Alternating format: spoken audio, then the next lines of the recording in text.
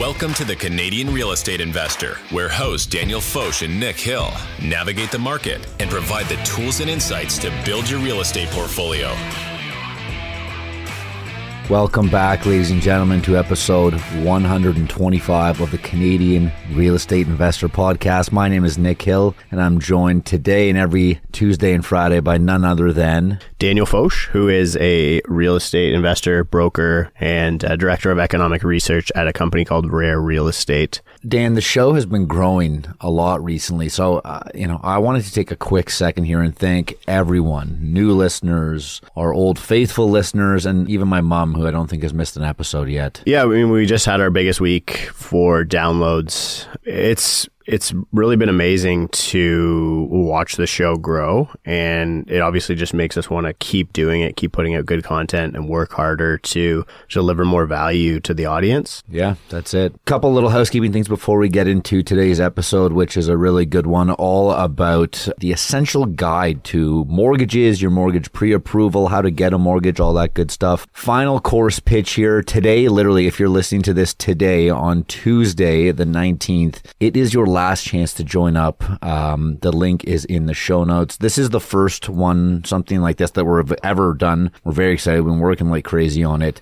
So if you hear it, if you're listening this morning, join while you still can, or don't, and we'll see you on the next one. And it is your last chance to join because the first lesson live webinar later today of the course is later today. So it'll take place on the 19th. There will be subsequent cohorts. We'll run another one, probably I would say once a quarter, because they're going to be a 3-month thing. And we might release some pre-recorded like short courses, maybe for Christmas as a Christmas present for you to give to your loved ones. But I don't think it'll ever be what it is right now, which is going to be a very tight-knit group of people talking about real estate and really helping us to develop the course and learn exactly what the audience wants to hear from us so that we can teach them that in real time. One more housekeeping thing, and this I feel like this is kind of why we saw that record week on the show, is we had our meetups on September 12th. We had across the country, but we have another batch coming October the 10th.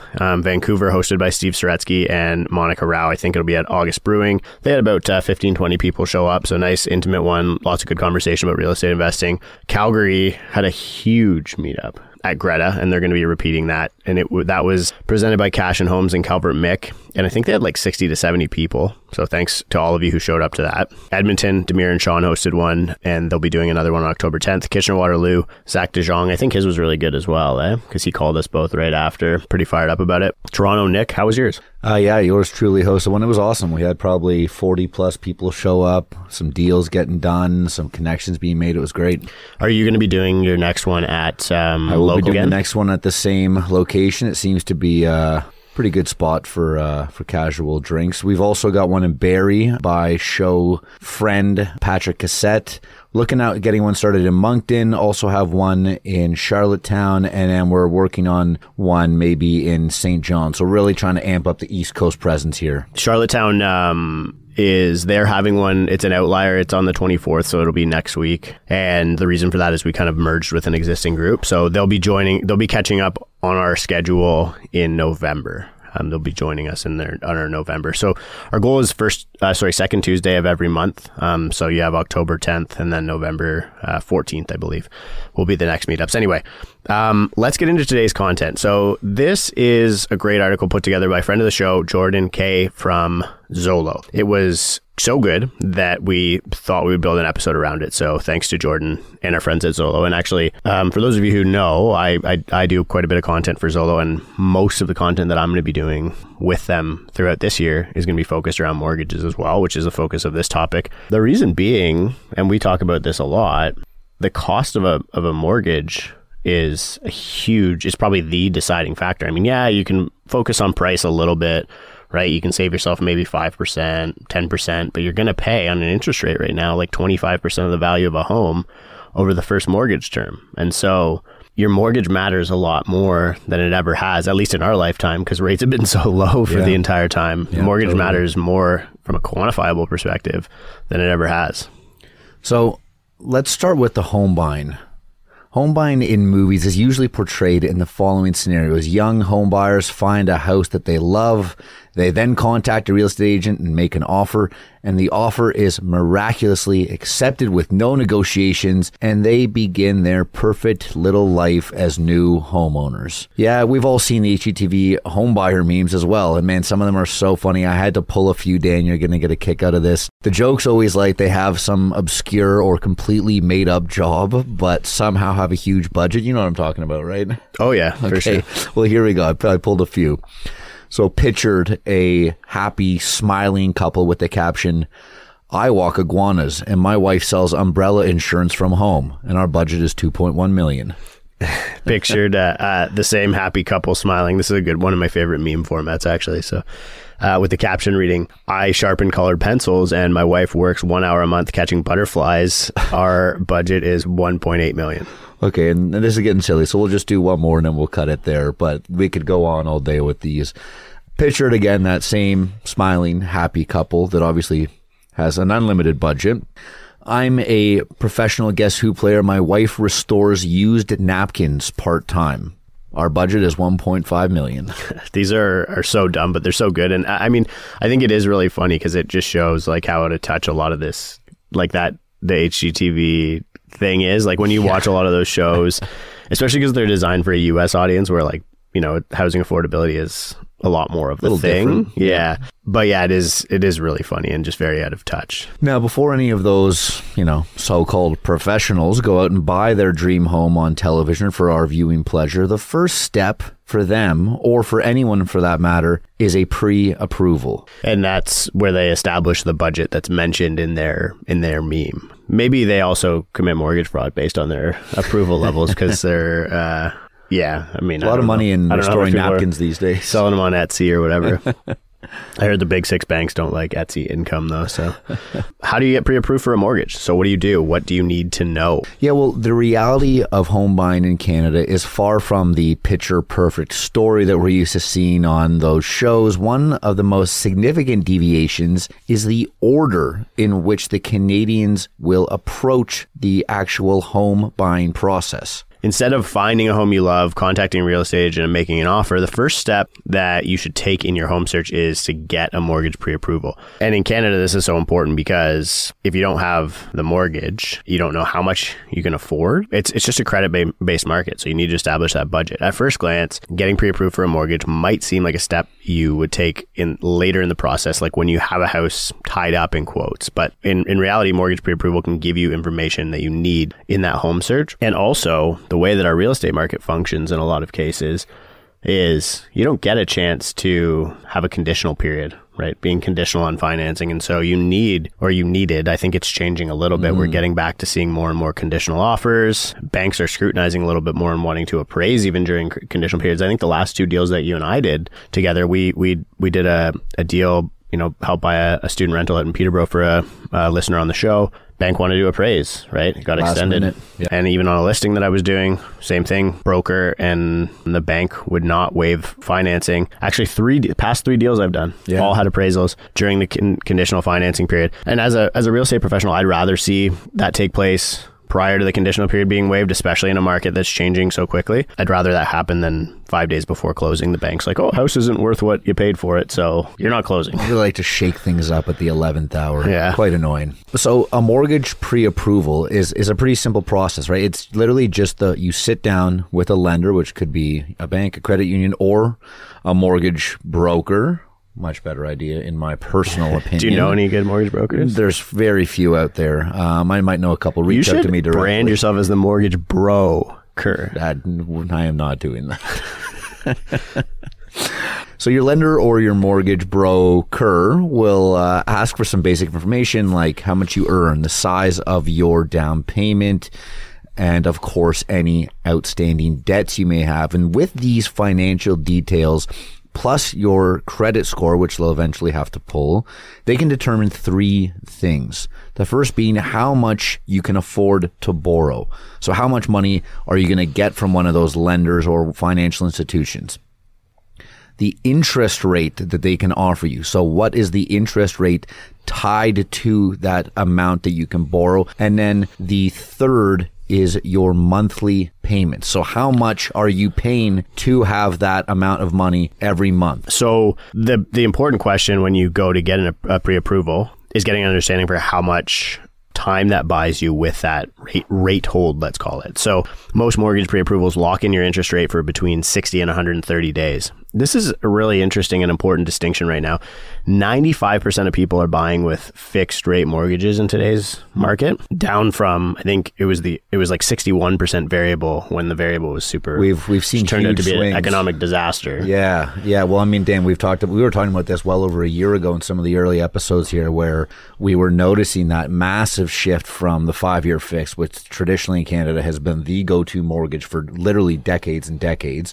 And then this random little thing happened. I don't know if you remember a few years ago, something happened and that changed everybody. And all of a sudden Canadians were addicted to variable rates for a number of reasons, such as being able to purchase larger homes with a variable mortgage. That's now changed, that variable rates have skyrocketed. And guess what? We're back to the good old faithful 5-year fixed. Yeah. And I think that this is an important distinction because, we said a while ago that going into the fix, because it's less of a volatile rate, would pull some of that volatility out of the market, and it has. But what you see is, and the Bank of Canada just did a rate pause, and everybody wants to imagine that it's going to be the same scenario that we saw in the spring market of 2023, which was the hottest spring market that we've ever seen on record, by the way. The largest acceleration in price growth from January until May. And now we've seen prices fall from May, June, July, August consistently. This varies on a market to market basis, by the way. Like, I get people blowing up my DMs like, oh, the market's not going down. I'm like, well, it's probably not in your area, right? But like, I'm not going to sit here and read stats for every single market. But the reason that this happened is because it's very distinct difference between the fixed rate and the variable rate. Variable rate is controlled by the Bank of Canada, their overnight rate, which controls banks' prime. The Big Six is banks' prime, and then they lend out on a function of prime. So prime plus 1% or prime minus 90 bips, which is probably more common. Whereas the fixed rate is a function of the Government of Canada's 5-year bond yield. And the 5-year bond yield in January was in the low threes, and it dropped twice. In January it dropped, and then in March it dropped. And so that period of time gave out a bunch of really good rate holds.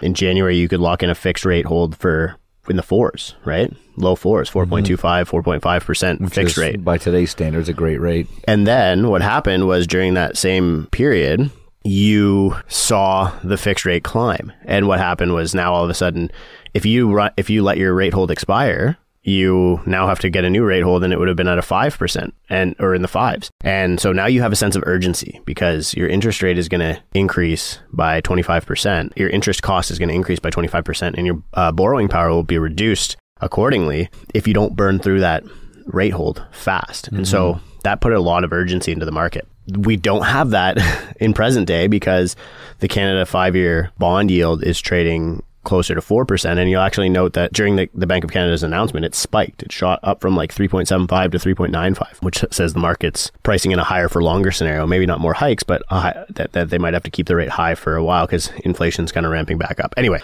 I digress, but I think it's important to note that the fixed rate holds, and the fixed rate is in control of the market right now. The Bank of Canada only 5% of people are buying with a variable rate. Actually, we just got a client who's buying in Alberta from Ontario. The first time I've heard in years that somebody's buying fired up to buy with a variable, and he's buying with a variable, yeah. And so the point here is that because only 5% of the market's buying with a variable rate, the fixed rate controls the market, and the fixed rate right now is high and not going down. So the Bank of Canada can really only control the sell side by putting more and more pressure on households who already have a variable rate. They can only control the supply side, not the demand side. Really big mess economically. Anyway, during the time that you have a rate hold, you'll be guaranteed access to the interest rate that your lender or mortgage broker quoted. That means if interest rates rise during that time, you still have access to the lower rate.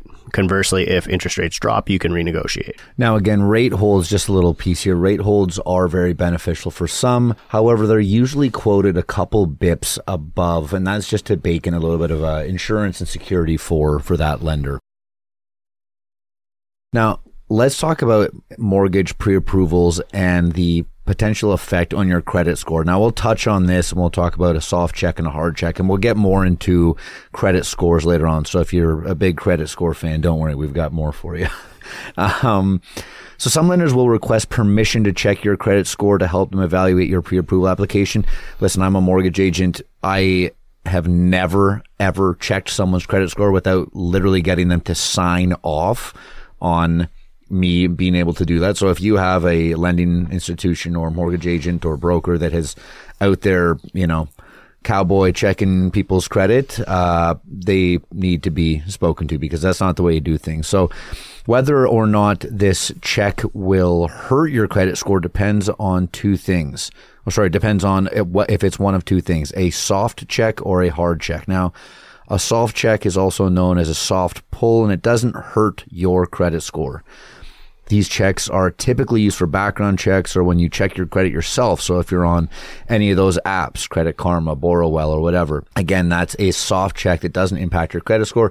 The one negative, I guess, would be is that you don't know for sure. It may not be as updated, but if you're just doing it to kind of see where you're at personally, it'll give you a good enough soft pull to do what you need to do. Now, the other one, Dan, is the hard check. Tell us about that. Yeah, so a hard check, on the other hand, is what lenders do when they're actually qualifying you for a loan. And because it's related to new debt acquisition, it will lower your credit score by a few points. Whether or not your lender will do a hard check or a soft check depends on their internal policies. And, if you do this too much, it's something called credit seeking, and that'll actually reduce your credit score even more. And so this is where actually this could be one of the primary advantages to working with a broker rather than brokering for yourself. If you go to 5 banks on your own and they each pull your credit, it doesn't always look good. If you go to a broker and they pull your credit once and present it to those 5 banks individually with the same report, then if you're one of those people who's focused, I guess some of the banks would use require a different credit scoring company, Equifax versus TransUnion, and some do it internally. But again, rather than having your credit pulled by every lender, having your credit pulled once and presented to all of those lenders, it could be one of the advantages if you're one of those credit score folks for using a broker. Now, there's a bunch of ways to do it. I mean, you can also wait until you have a live deal, do a soft pull so everyone knows what's happening, and wait till you actually have a live deal to submit. And then at that point in the deal flow, you will have to have a hard check. So you can avoid a hard check if you're getting a deal done. You can avoid hard checks if you're out there shopping around and looking for a property or looking for a mortgage rate. So just be very wary. There's no need to go and mess your credit up throughout this process. Yeah, and assuming you're able to negotiate the liberty of getting a time to get your financing done, which is becoming more common in the market right now. So TD Bank, for example, states on their website that their mortgage pre-approval process will have no impact on your credit score. If you aren't sure whether your lender or mortgage broker will perform a soft check or a hard check, just ask them. Yeah, communication is completely key throughout this entire process. I cannot stress that enough. This is why personally, obviously I may be a little bit biased, but this is why I'm privy to using mortgage agents and brokers versus banks, because we're human beings where we are directly working with you to achieve something. Whereas a bank, you might be dealing with a few different people. You might be dealing with one underwriter today and the next one the next day. They're not going to work on the weekends. They're not going to pick up the phone after 5 or 6 o'clock. So in a very complicated world, you need someone on your side that can explain to you every step of the way. Things like this. And that's why we're putting out this episode today, is to try to educate everyone a little more. So let's talk about what a mortgage pre-approval isn't. So, of course, while a mortgage pre-approval is a significant first step in your home buying process, it is not a guarantee that you'll even qualify for a mortgage with that lender or any lender. You'll be guaranteed a full mortgage approval once you submit your mortgage application, which happens after you have an accepted offer on a purchase. Until then, the final approval, considered your mortgage pre-approval, is really just helpful information. And trust me, we've seen things fall apart at the very end by no fault of our own. Some random thing comes out, paperwork that didn't line up, banking statements that didn't line up. And again, this is why communication with your broker or your lender is vital throughout the process to avoid any of those last minute mistakes. Yeah, I think the other thing is, and a lot of people don't know this, but when you buy a property, your lawyer as a buyer also represents your lender. So they have to represent your lender because the lender is exposed to that property. And so the lender, the bank or whoever it is, underwrites you. They underwrite your creditworthiness, your ability to service the mortgage, but they also underwrite the property because they want to know whether or not they're taking risk on, maybe, is this property going to bankrupt my buyer, right? Like, because it needs too much work, or is this property going to burn down because it has an uncertified wood stove, or is this property going to flood because it's in a floodplain? And they look at all of those things. And so, just like they want to give you a mortgage pre-approval, they also want to approve the property. That's usually why the financing condition existed before and why appraisals happened. Appraiser would come in, they do a report on the property, the bank would look at the report on the property, and they would say, yeah, okay, we're comfortable with Nick and we're comfortable with the property that he's buying now. Let's go. So then the question becomes, why would you even get a mortgage pre-approval if you can't really guarantee that you're going to get the mortgage on, once you actually need the bank to look at that property. Mm-hmm. And the answer is that it provides a key benefit of understanding how much you can afford, establishing your budget or your maximum affordability, and what the monthly payments will be on that affordability. And for investors, this is obviously incredibly important because we know how much we can pay, but we also know what the monthly payment is, from which we engineer what our cash flow scenario is, whether or not the property will be cash positive, what our debt service coverage ratios will be. This is really where you reverse engineer how good the investment is, how viable the investment is. And also, by gaming the rate, you can stress test it and say, how sensitive am I to an increase from 2% on renewal, or 2.5% to 5%, which is a question that I think a lot of quote unquote investors, speculators, never asked themselves. Might not have asked themselves over the past little bit. Yeah. I mean, that number you're referring to, Dan, is arguably one of the most important numbers while running your numbers. You can't really run your numbers without it. And Dan, as a realtor on that side of things, let me ask you this. How many times have you felt comfortable taking buyers out, spending your time taking buyers out that have no pre-approval, that haven't even journeyed down that haven't taken a look at that step whatsoever? I made this Instagram. It was really stupid, but I basically said, going out house hunting without getting a pre-approval or having any information about what you're capable of getting for financing, and going out house hunting is the equivalent of eating soup with a fork. Now, it's just kind of a waste of time. You might make a little bit of progress here and there, but get all those noodles and veggies, but you're not getting the broth. This is a broth-based soup. Okay, so anyways, it is. I actually like the analogy because the broth is the best part, man. Okay, well there you go. Yeah, so you're not getting the broth. Yeah, okay. You got to drink it at that point. Yeah, well you can't drink it in this analogy. But anyways, so if you find your monthly payments associated with the maximum affordability will squeeze your budget, make you house poor if you're owner occupier, or if they won't work for your numbers as an investor, then you got to lower either the purchase price, or you got to find better rents, or you can change the interest rate. So there's only really 3 levers that you can change. Budget needs to change, rate needs to change, or income on the property needs to change in order to make that investment more viable based on your pre-approval amount.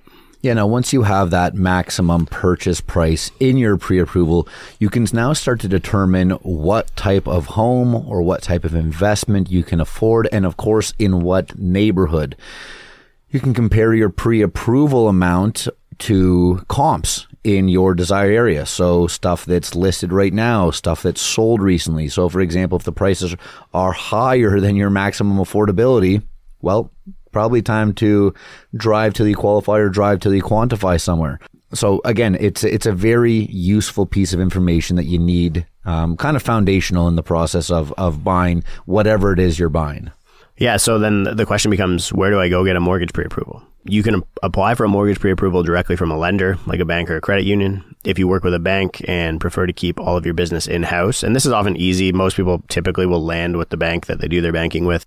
Applying directly with your lender is an easy and quick process, typically because they already have most of your income. They don't need to verify it. They can go look at your bank statements on your own. They probably already know your credit score. They probably already know all the other debt that you have. So really all you have to do is get them like a T4.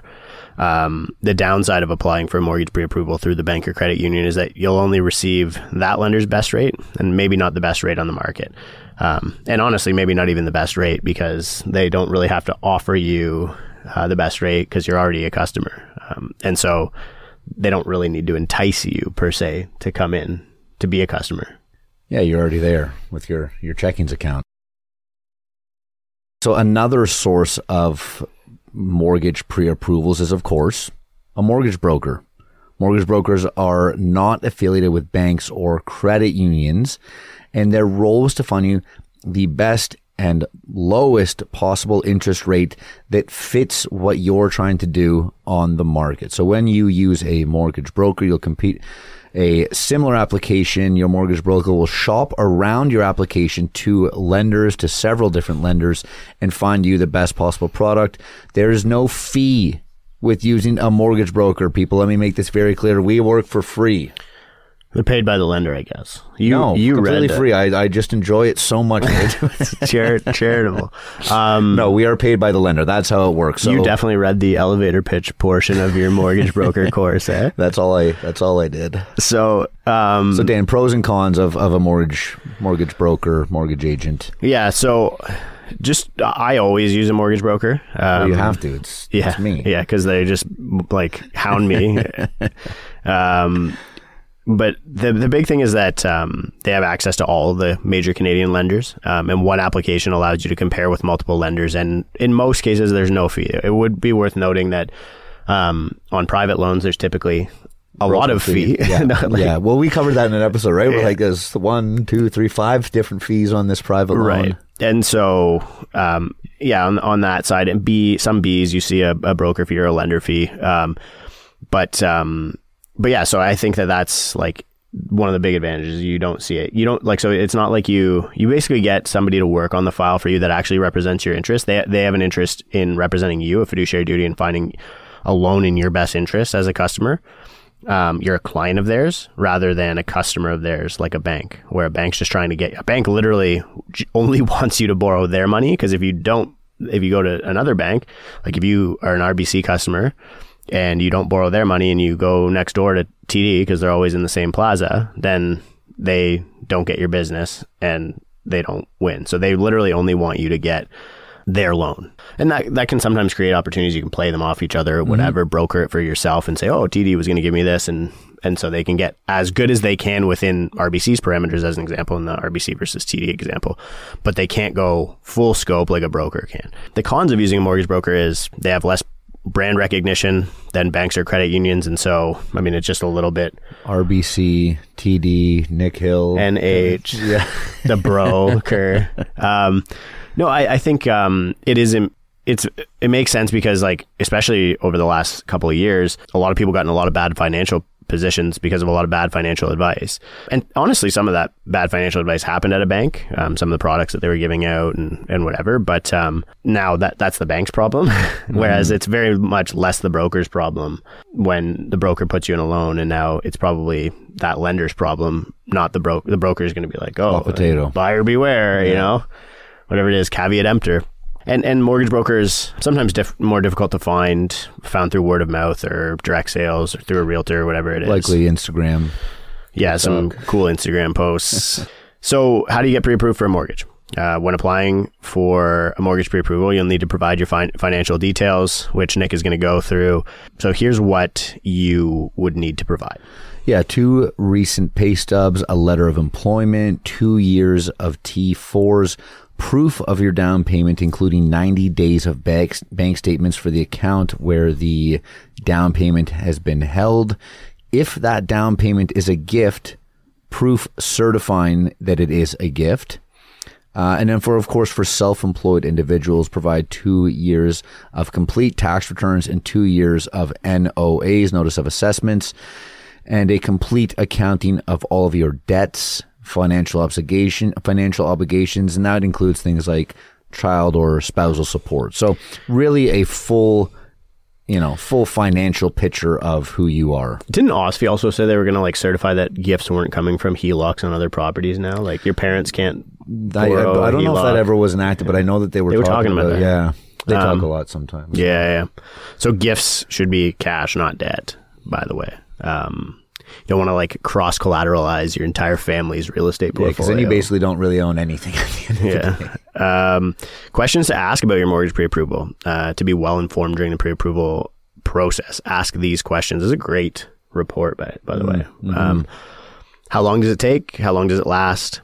Hold periods typically are between 30 and 160 days. I think like the average or normal, most common would be 120. So 4 months.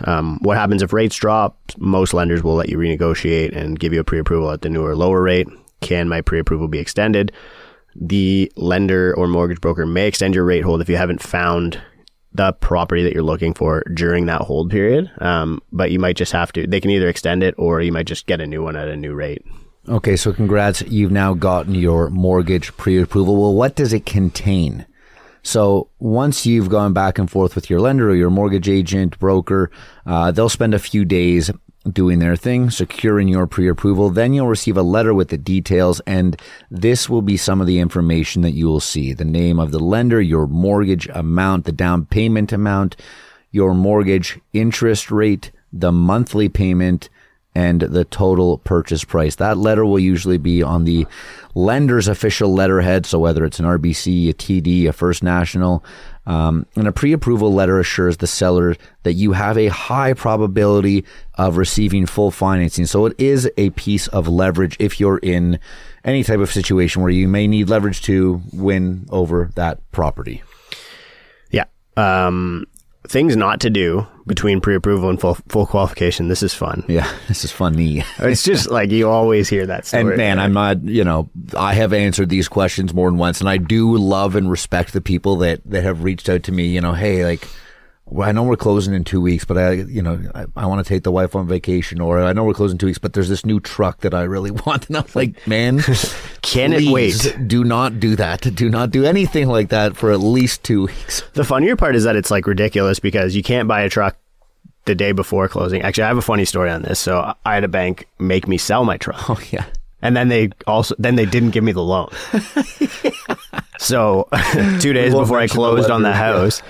Yeah, I shouldn't mention them, although I want to because I'm very angry about this. That was a nice truck. Yeah, I like that truck.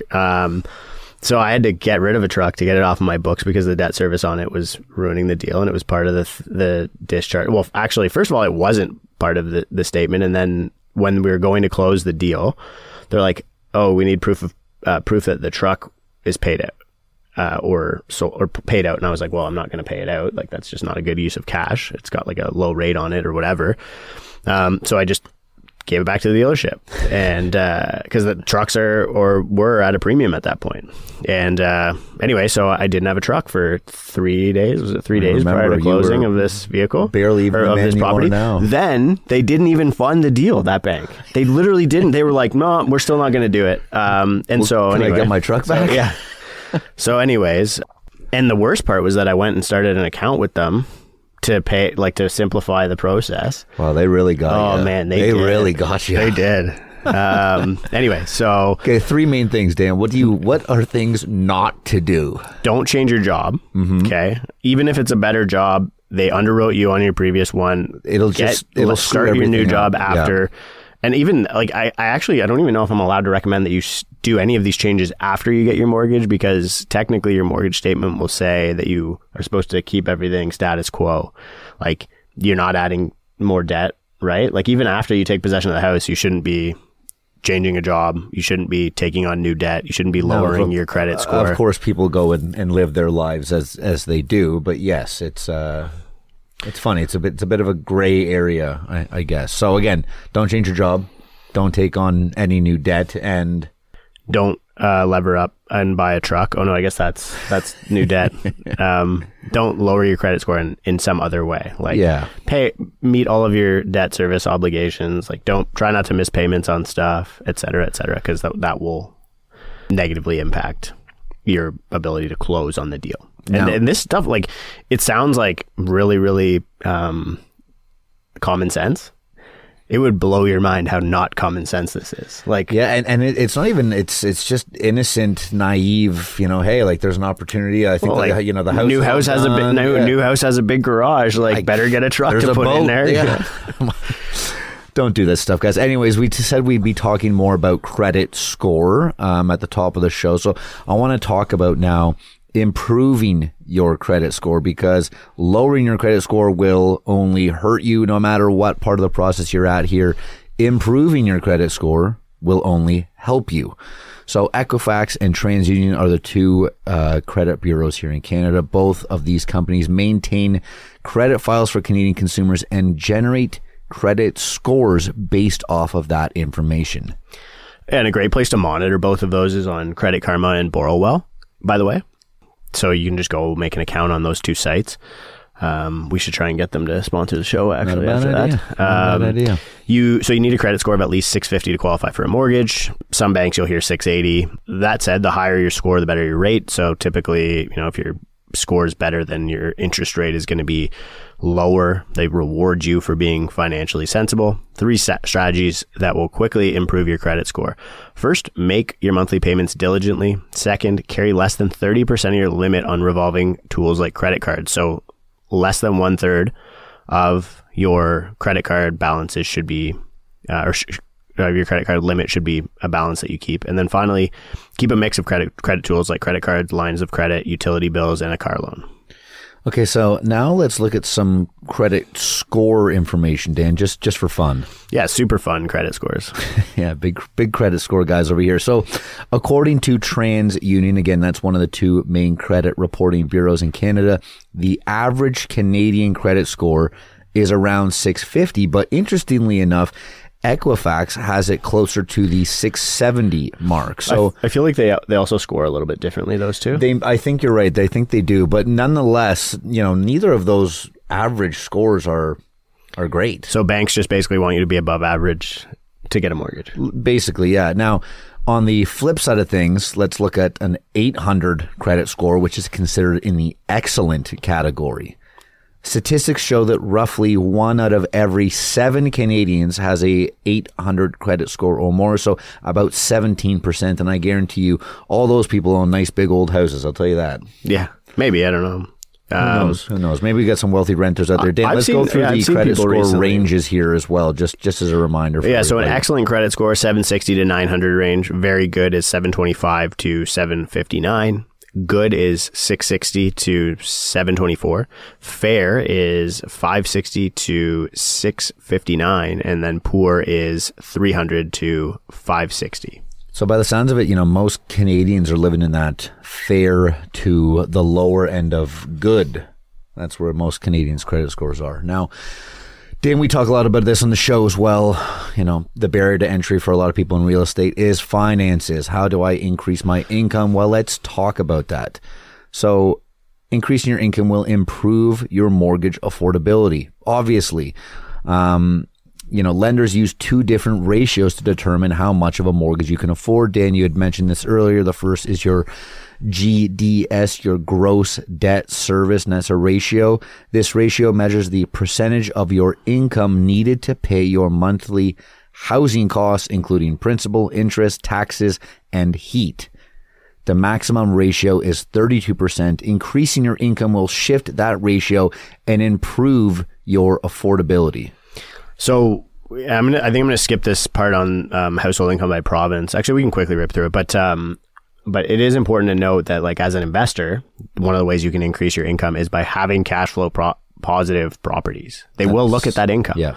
And if you're a professional investor, or you have a certain amount of units, then they'll look at 100% of that income. Some banks, for one or one unit, or if it's a suite within an owner occupied dwelling, they'll only look at 50%. But as you start getting into that portfolio building, they'll look at 100% of it. And so this is why you want to have a cash flow positive investment portfolio, because it'll actually help you scale and qualify for more. Basically every time you buy a unit and it's cash flow positive, it increases the amount you can qualify for the next unit. So quickly, average household income by province. Median household income in Canada is 660.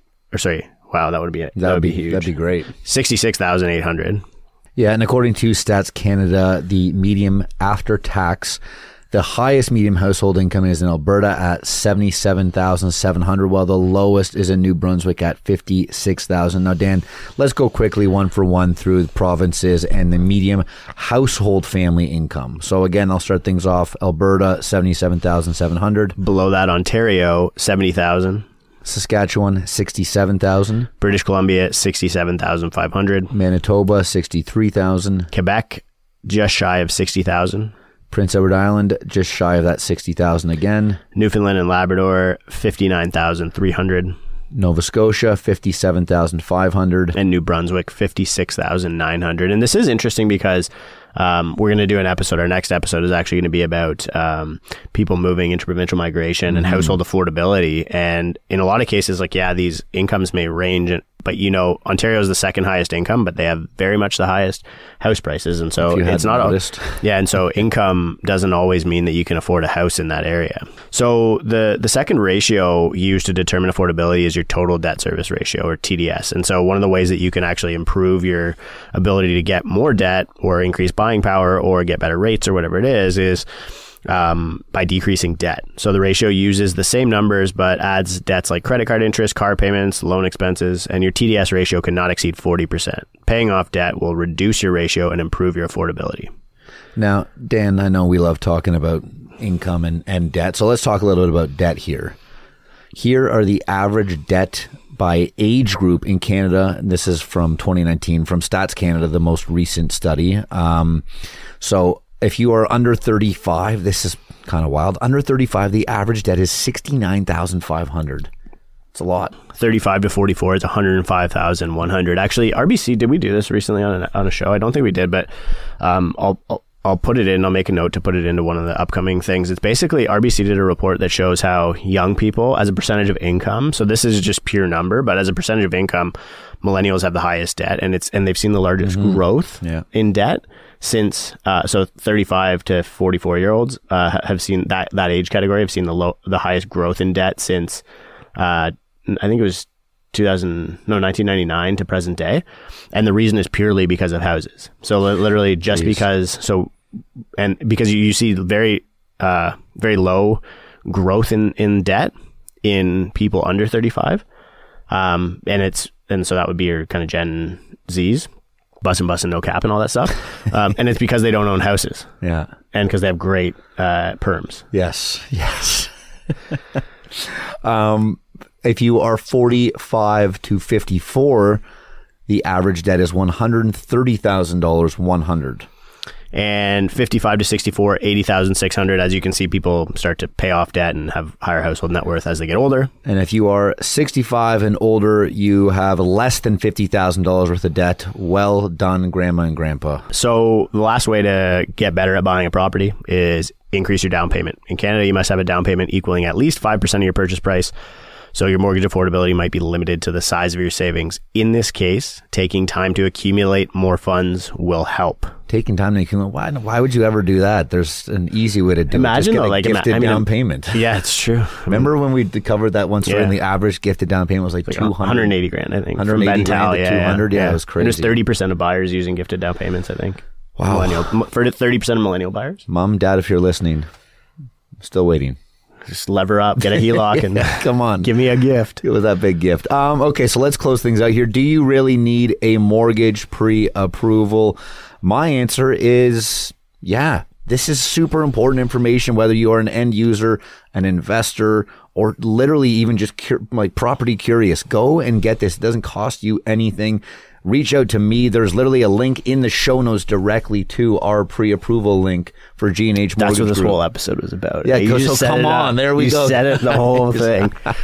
Yeah, I mean, look, it provides you literally the numbers you need to figure out. No, it is a great idea. To make twice a year, I want to know what I can qualify for. Exactly. And look, without a hard pull, you can literally be doing this as much as you want. I've literally done soft pulls and redid the numbers for clients that we've been working with for the last year and a half. Dan, one last thing. Let's read this review and then let's get out of here. Sure. Insightful and educative Great word. That's a Kanye word right there. Podcast. That's like provocatively educational. Oof, educative. I like it. I enjoy listening to this podcast for my real estate updates and news. Both Dan and Nick do an amazing job explaining various concepts, tips, and tricks for the average listener. Thank you both. And thank you, ANJXX. We appreciate you. Is that your real name, Anjix? Yeah, I think so. Yeah. Thanks, Anjix. 5-star rating from Anjix. Leave us a review. That's why we read that. We want you to do it. Thanks so much, everybody. We'll talk to you soon. The Canadian Real Estate Investor Podcast is for entertainment purposes only, and it is not financial advice. Nick Hill is a mortgage agent with Premier Mortgage Center and a partner in the G&H Mortgage Group. License number 10317, agent license M21004037. Daniel Foch is a real estate broker licensed with Rare Real Estate, a member of the Canadian Real Estate Association, the Toronto Real Estate Board, and the Ontario Real Estate Association.